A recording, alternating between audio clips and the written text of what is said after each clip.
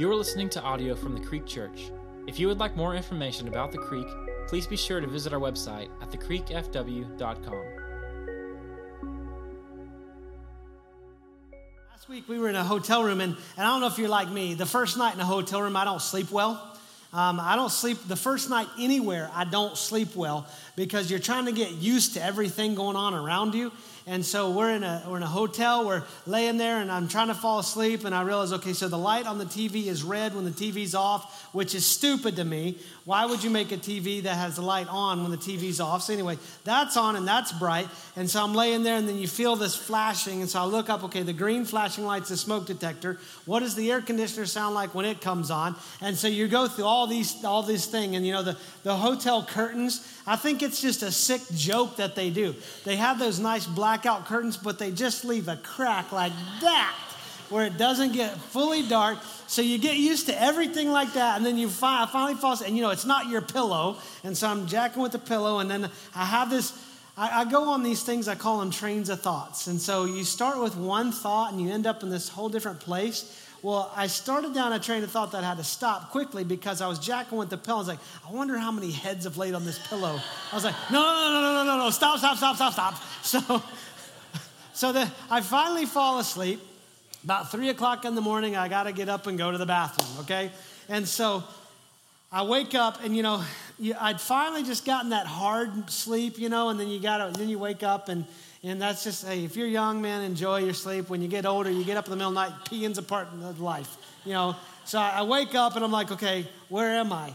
And so I realized, you know, okay, oh, that's right, we're in the hotel room. Okay, I've got to figure this out. And I'm not wanting to turn on the light because I don't want to be the one responsible for waking Heather up. You know, I don't want to say, good morning, how was your sleep? It was awful. You woke me up, didn't go back to sleep. So I get out of bed, and I'm kind of moving. You know, you're doing the walk, and now you're like, okay, you know, here we go. I finally start getting the hang of it, and my left leg starts swinging. And another sick joke for this hotel room was whoever designed the bed designed the feet of the bed to stick out much farther than the mattress. Well, right in that swing, my shin caught the side of that bed. Remember, it's dark, middle of the night. I don't want to wake up Heather, so all these unholy thoughts are coming up. And I'm like, I can't scream, I can't say anything. And so I'm just dealing with it. So I'm like, get to the bathroom, and where the toilet is, it has a door, but the door is like this glass door. It's a thick frosted, like inch-thick frosted glass door. So you can't see in, which is a good thing. But so I finally get to that, and I feel that, and so I pull it open, and about halfway, when you're pulling it, it starts going, I'm like, no. So you're trying to get the door open. I finally get it open. So I go in, pee, get in bed, feel my way back to bed, and so I fall back asleep. So the next morning, I get up, hey, I didn't wake up Heather. Goal accomplished.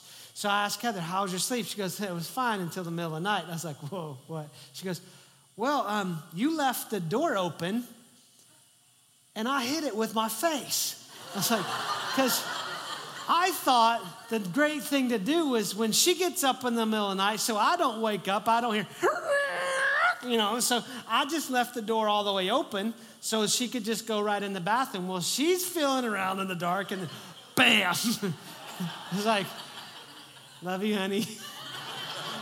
You want to go get breakfast now? So it's just funny, man, just tripping in the dark. And we all do that. I mean, we're funny in the dark because we can't get our senses. And Jesus is going to teach us a little bit about tripping up in the dark and being tripped up in the dark this morning. If you got your Bible, go to Luke chapter 11. And Jesus is having an interaction with the crowd. And I'll call this crowd skeptics, cynics, and religious people. And so Jesus is speaking with them. And to set the context of this, earlier in chapter 11, Jesus had cast out a demon. And there's people in the crowd that are trying to trap Jesus, and they're trying to force him to do a sign, some miracle from heaven to show he is who he says he is. So he casts out a demon, and then they accuse him of casting out demons under the power of the devil instead of the power of God. And so Jesus has to set some people straight. Jesus perceives the heart. And so he's going to give this teaching. He's going to have this interaction that is really kind of intense if you really think about it. And in Luke chapter 11, it starts verse 29. says, when the crowds were increasing, Jesus began to say, "This generation is an evil generation. It seeks for a sign, but no sign will be given to it except the sign of Jonah. For as Jonah became a sign to the people of Nineveh, so will the Son of Man be to this generation." This story is paralleled in Matthew.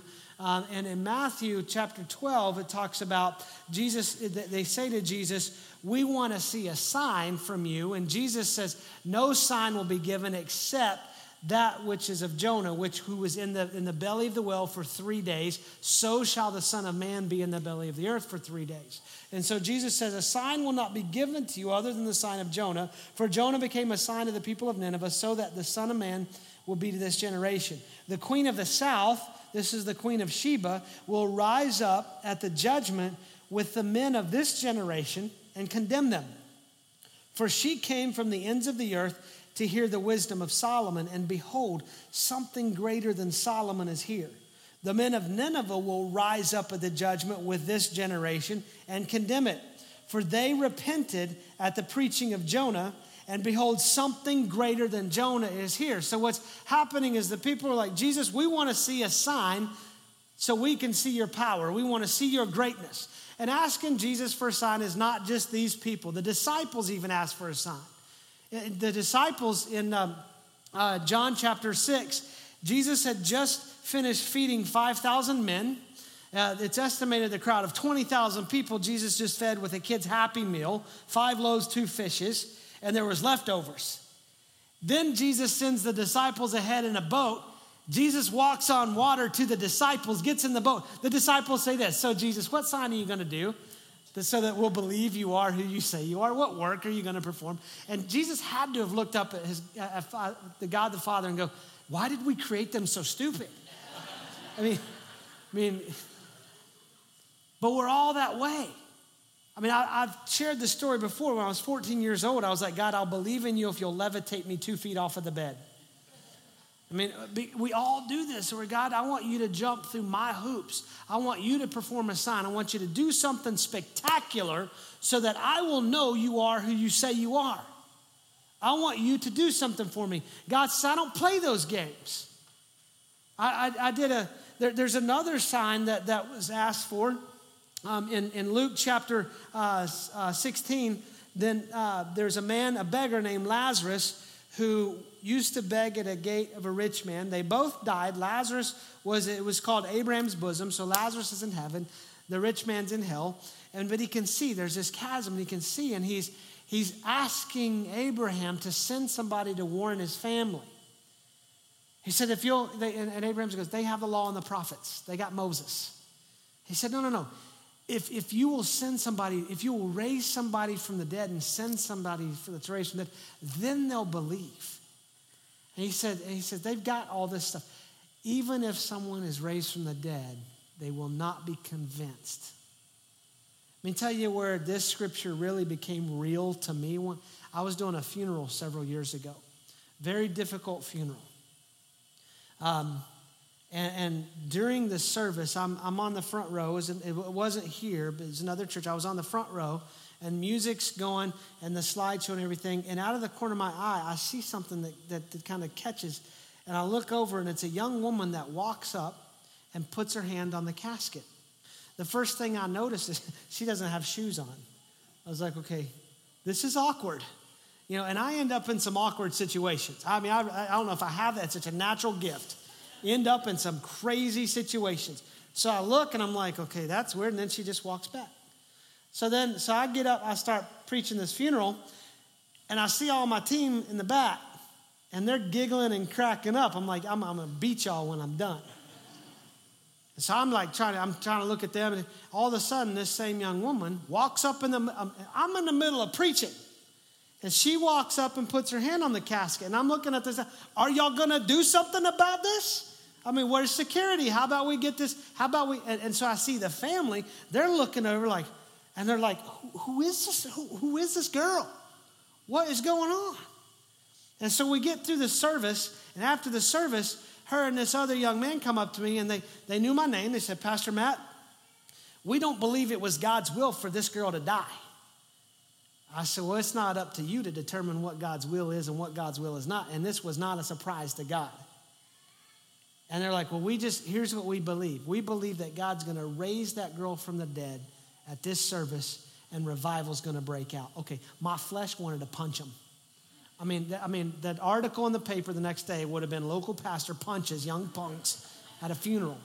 Heather would have bailed me out of jail, and that'd been in a story. But I just start praying. I was like, God, I just need some wisdom here, because I want to grab these people by the neck, because this family is going through the roughest day of their life.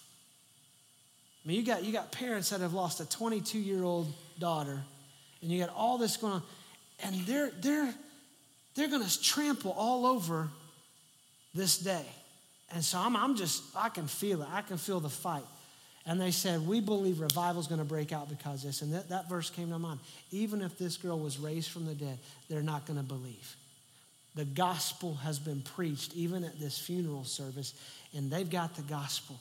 It doesn't take a resurrection from this. Well, we believe. I said, let me tell you something.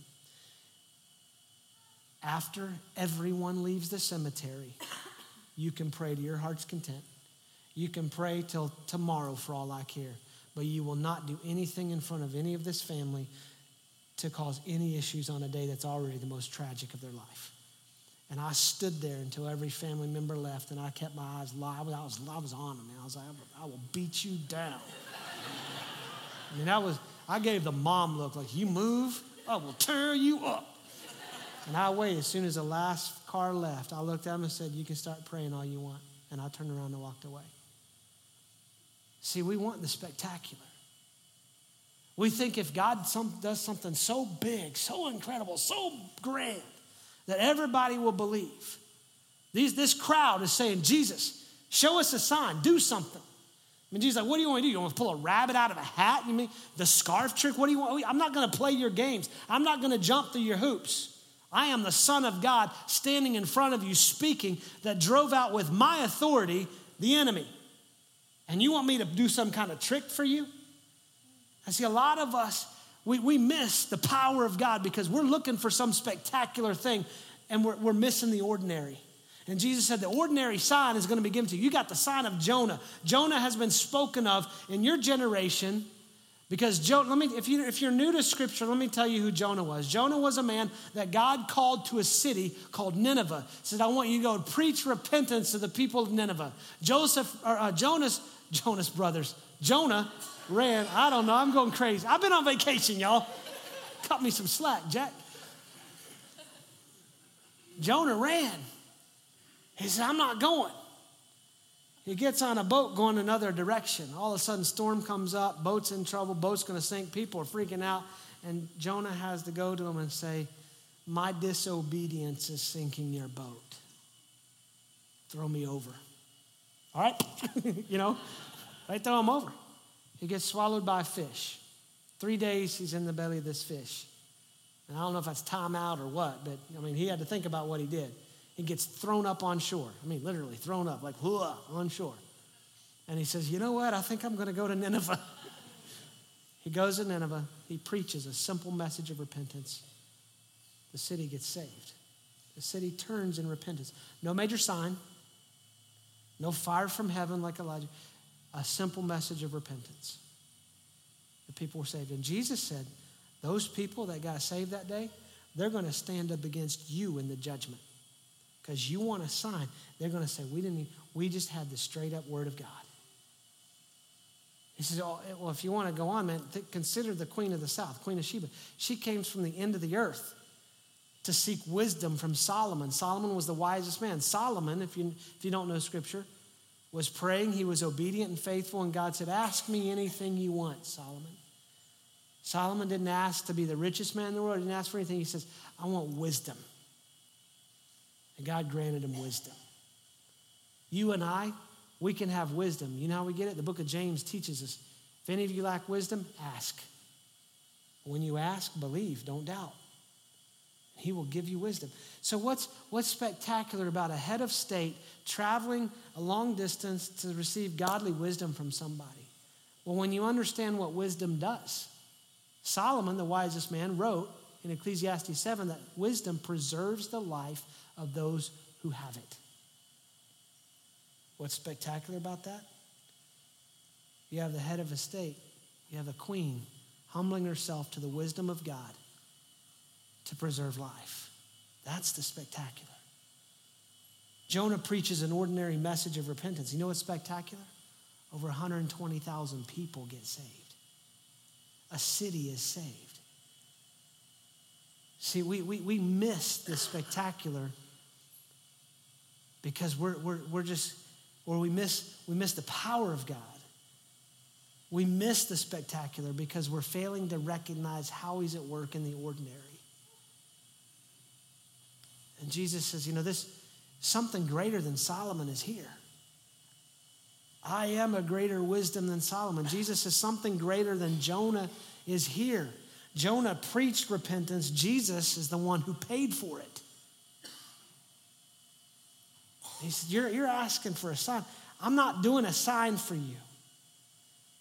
You've got enough standing in front of you. You have the gospel standing in front of you. And Jesus uses this as a teaching moment to go on.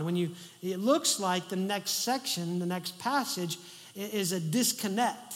But Jesus is connecting this because he's going to teach us a lesson on being careful about our senses, specifically our eyes. Because we think with our eyes, we see something great, that's going to change our heart.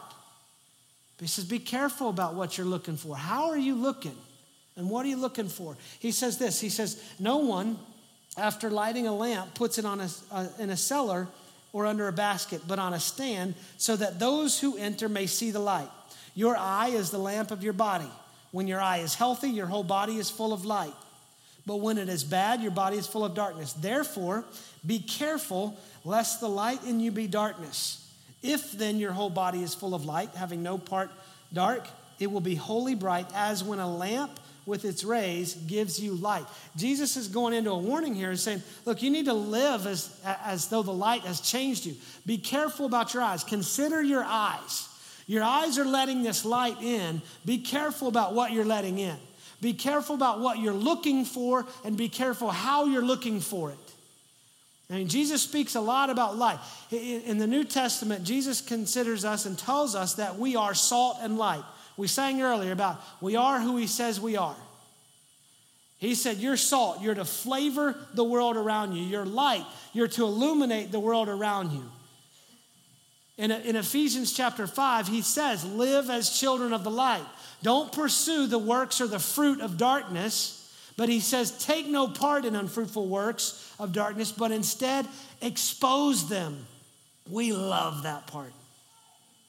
We love exposing other people.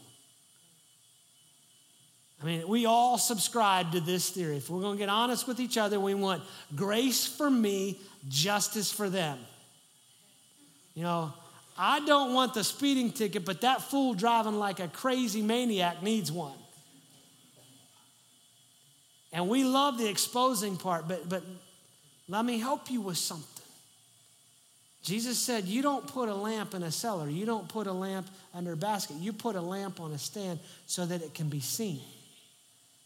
But the first thing the lamp illuminates is the lamp. So Jesus is saying, be careful. Because it's lighting you up. Before you can expose someone else, you yourself are exposed. It's time for some self-check. What does that light reveal in you? What does that light reveal in me? Because if I'm gonna live as a child of the light, if I'm gonna be a son of God, if I'm gonna be a child of the King, if I'm gonna be saved and redeemed and set free by the Lamb of God, if I'm gonna submit my life to the King of Kings and Lord of Lords, then here's what happens. He lights me up first. And I gotta look at me. Because I can get real good. See that lamp, when we turn on this lamp, here's what happens. Nothing. It lights me up first. But we really like to use this to go around and going, I can see that speck in your eye. Oh, I see it now. And we're blind to our own log. Jesus is saying, be careful lest the light in you be darkness. He's given some warnings in verse 35. The big warning, he says, be careful lest the light in you be darkness, is are you living, am I living in a complete blindness to the gospel? The gospel is the good news. Jesus reveals the true gospel. Jesus is the gospel. The gospel is this. It's the power of God unto salvation. What does that mean? It means that you and I can have a life in Christ. And see, just as much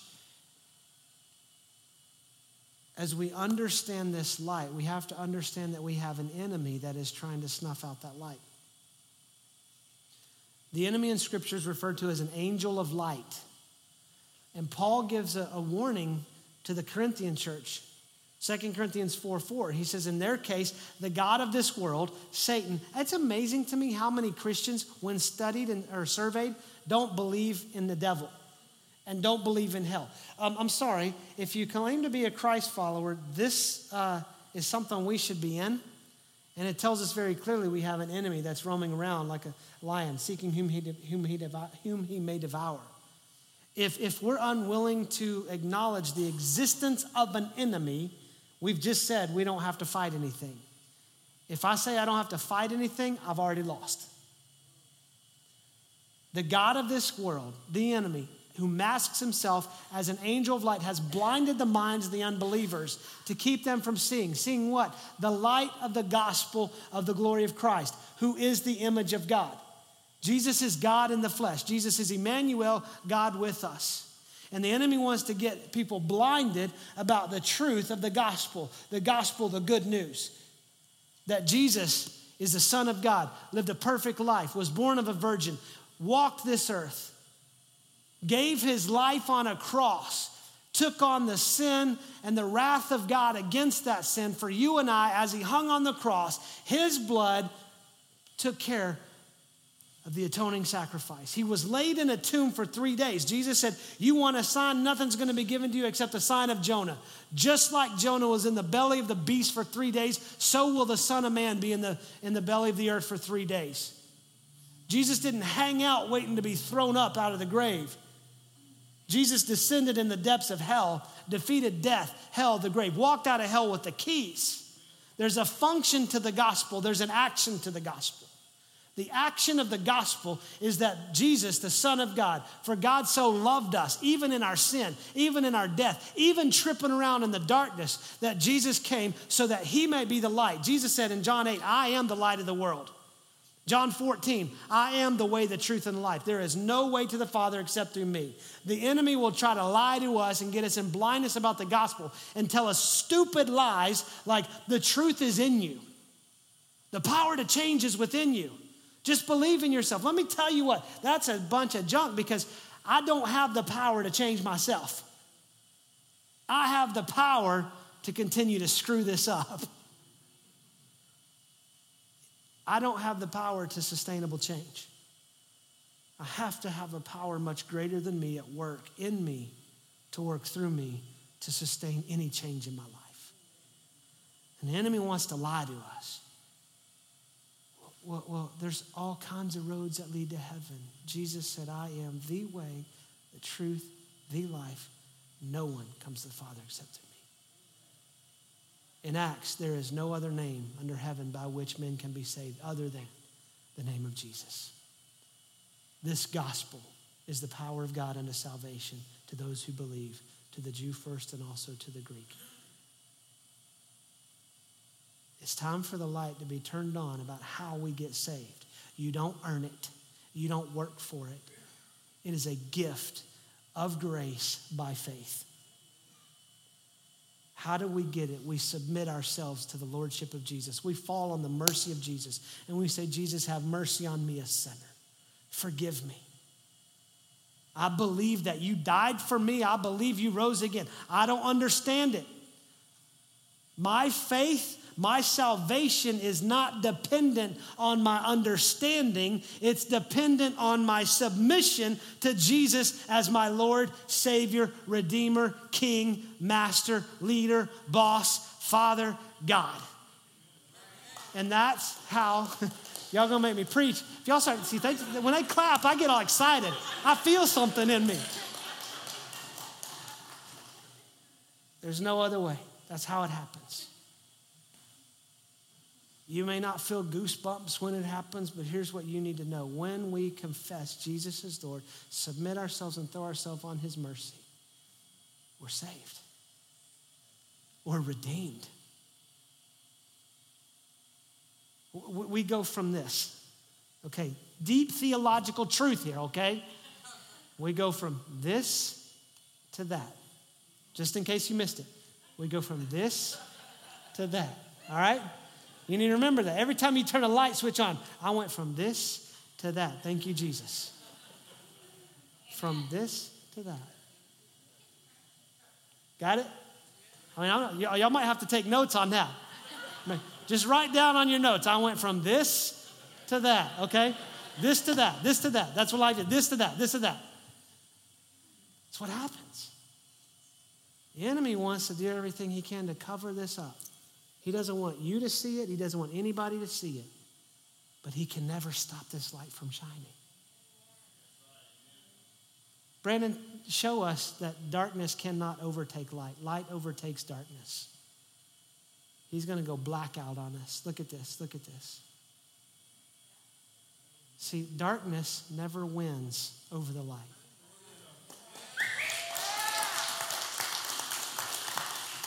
The other thing that Jesus warns us about, you can bring those lights up again, that Jesus, oh, hey, everybody, that Jesus warns us about is living with a misguided concept of the gospel.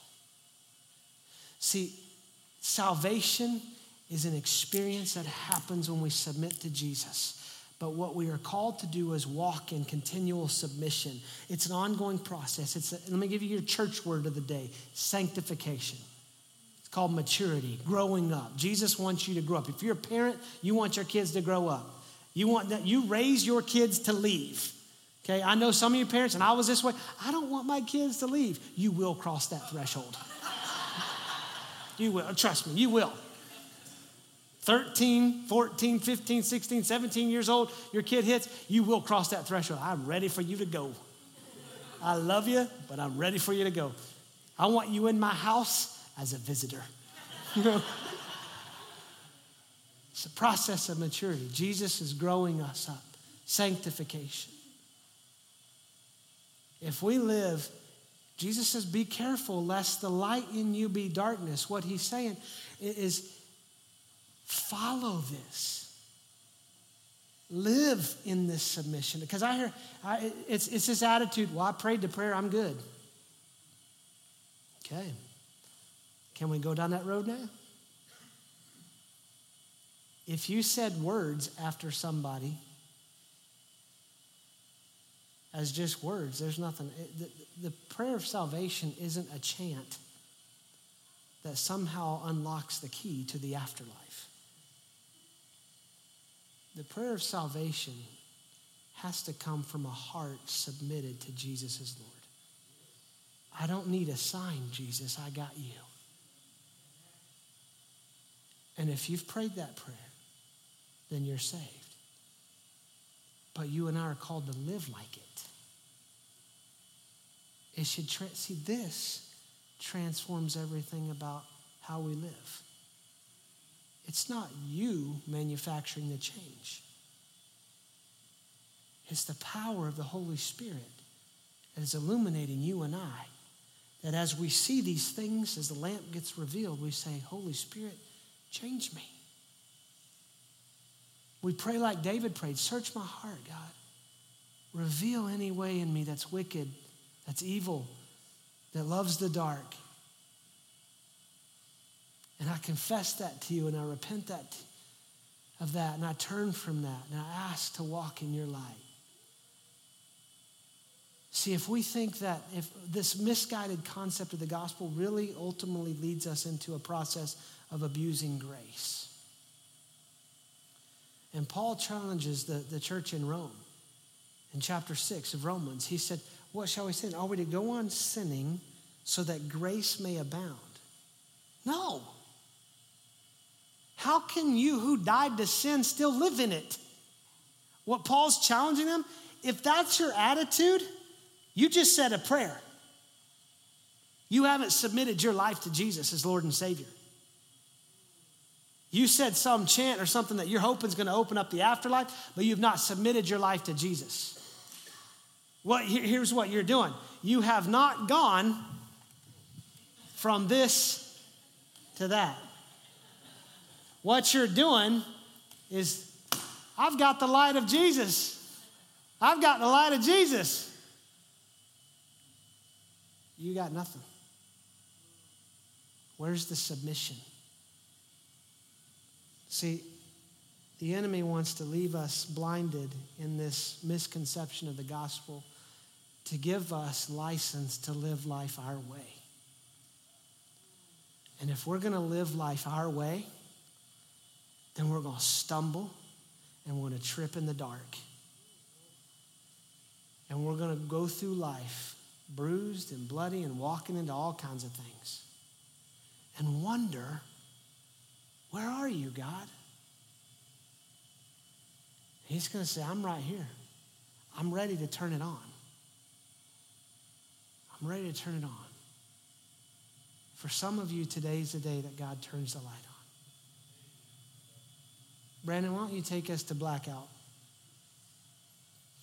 Because some of you walked in and you're just sitting in the darkness. And today, there's been no miraculous sign. There's been no mountain that's been moved. There's been nobody raised from the dead. There's been no blind that can see. There's been no hoops that Jesus jumped through. But all he's doing by the simple act of faith is he's doing this. And for some of you, it's the day that this comes on. And you live with this lit up inside of you. And you go through life, as Jesus said in verse 36, the rays that emanate from that bring glory to God. You and I are the light of the world. The light that shines in us has been put in there by the Holy Spirit to lead us, to guide us, to convict us, to convict the world. And today, God's ready to light you up. I want to pray for us. Father, we love you and we thank you so much for this light. We thank you, Jesus, that you are the light of the world and that you have done everything. That you came to earth in the form of a man. You humbled yourself to flesh. You humbled yourself to death, even death on a cross. Jesus, you absorbed the complete and total penalty for my sin. And Jesus, you rose again. And you are alive and you are seated at the right hand of the Father, the fullness of glory. We need nothing else other than that. If you never did anything in our life, Jesus, other than save us, you've done more than we deserve. So I ask you today, Jesus, to illuminate the souls of people in this room. I'm not asking for people, Jesus, just to say words. It's a heart submitted to you that transforms life. That an ordinary call to a spectacular Savior changes it all. So Jesus, I ask for your courage this morning for people that are sitting in darkness and tripping in darkness, just to, from a heart submitted, just to say, Jesus, I'm asking you to forgive me. I'm asking you to save me. I'm asking you, Jesus, to light me up. I'm going to live my life fully lit up for you. All for your glory. For some of you, you prayed that maybe for the first time in your life. For some of you, you walked away for a while and you're coming back. Welcome back. But for every one of us, we have a call to not hide this light, but let it so shine before men that they see the works of the light and they praise our Father in heaven. God, everything we do is for your glory. We love you. Amen. Thank you for listening to this message from the Creek Church. We invite you to listen to other messages on this podcast, or if you have any questions, you can email us at info@thecreekfw.com.